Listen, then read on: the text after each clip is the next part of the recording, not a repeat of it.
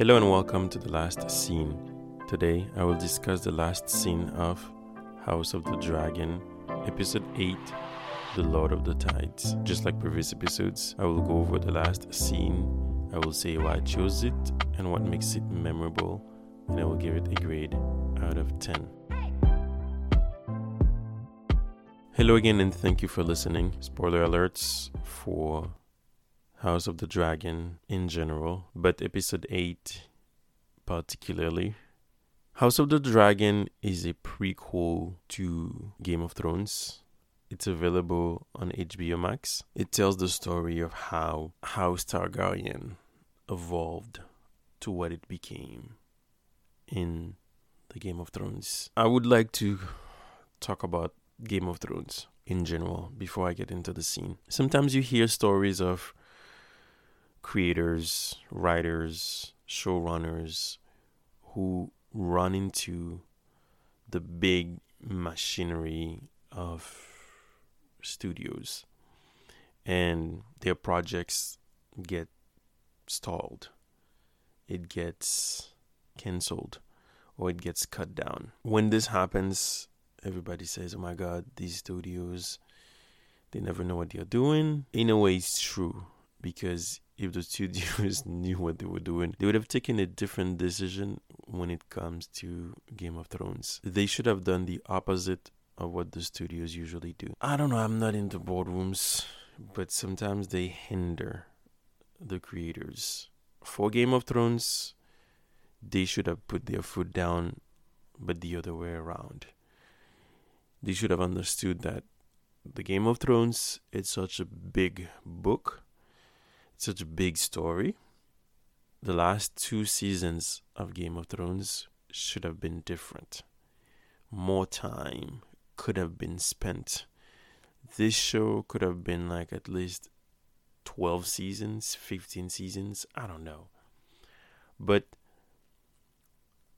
having what they had being turned into what it became for the last 2 seasons is just a tragedy. Basically, the showrunners were like, oh, we need to finish this fast. We're going to condense everything. The studio should have been like, I'm going to give you more time. But I guess the showrunners are like, this is too big for us. We want to close this and move on. I have to admit, I'm not the first person to point that out. But when it came to creating new storylines following the ideas from George R.R. Martin, they couldn't.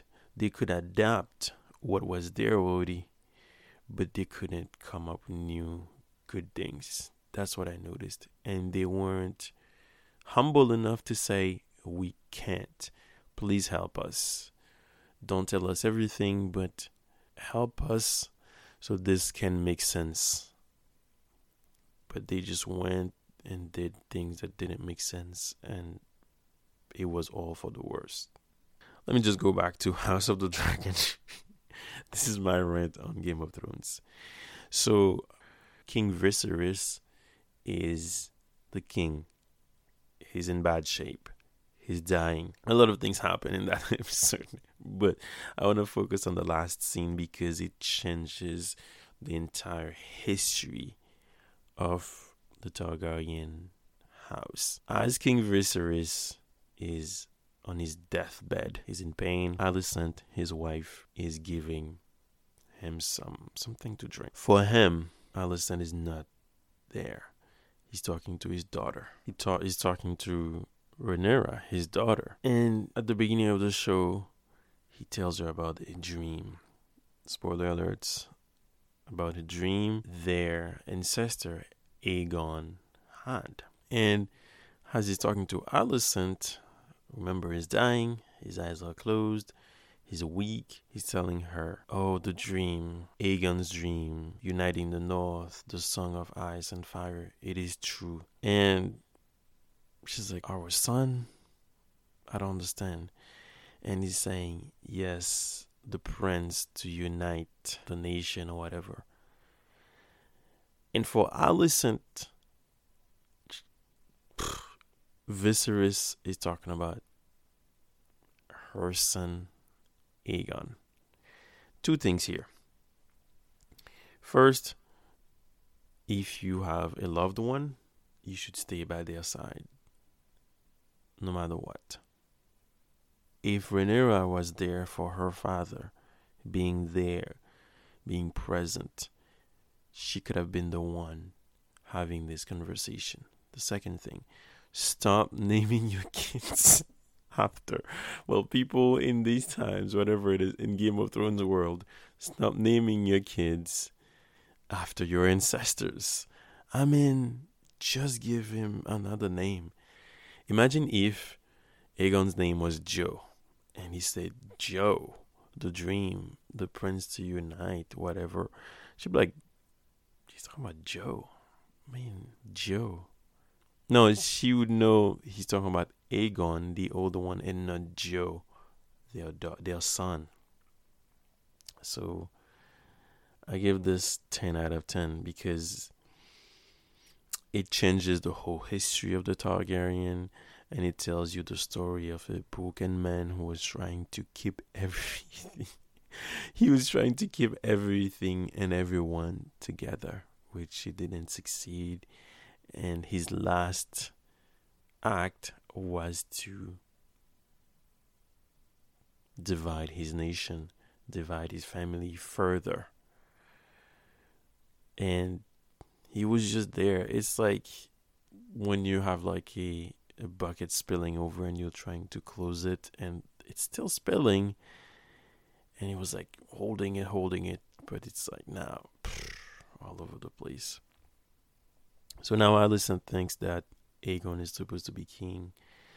There's a very nice, the last shot is him crying and saying no more, no more. And at the last moment, when the screen turns black, he says, my love. And he takes his last breath. And at the time when you're watching the show, you don't know what's going to happen, but it's going to be really bad. And that's why I think this episode is so important. And that last scene is so pivotal in the entire show. I would say pivotal to describe that last scene. And it did change the whole story. Things started to happen and it was just crazy.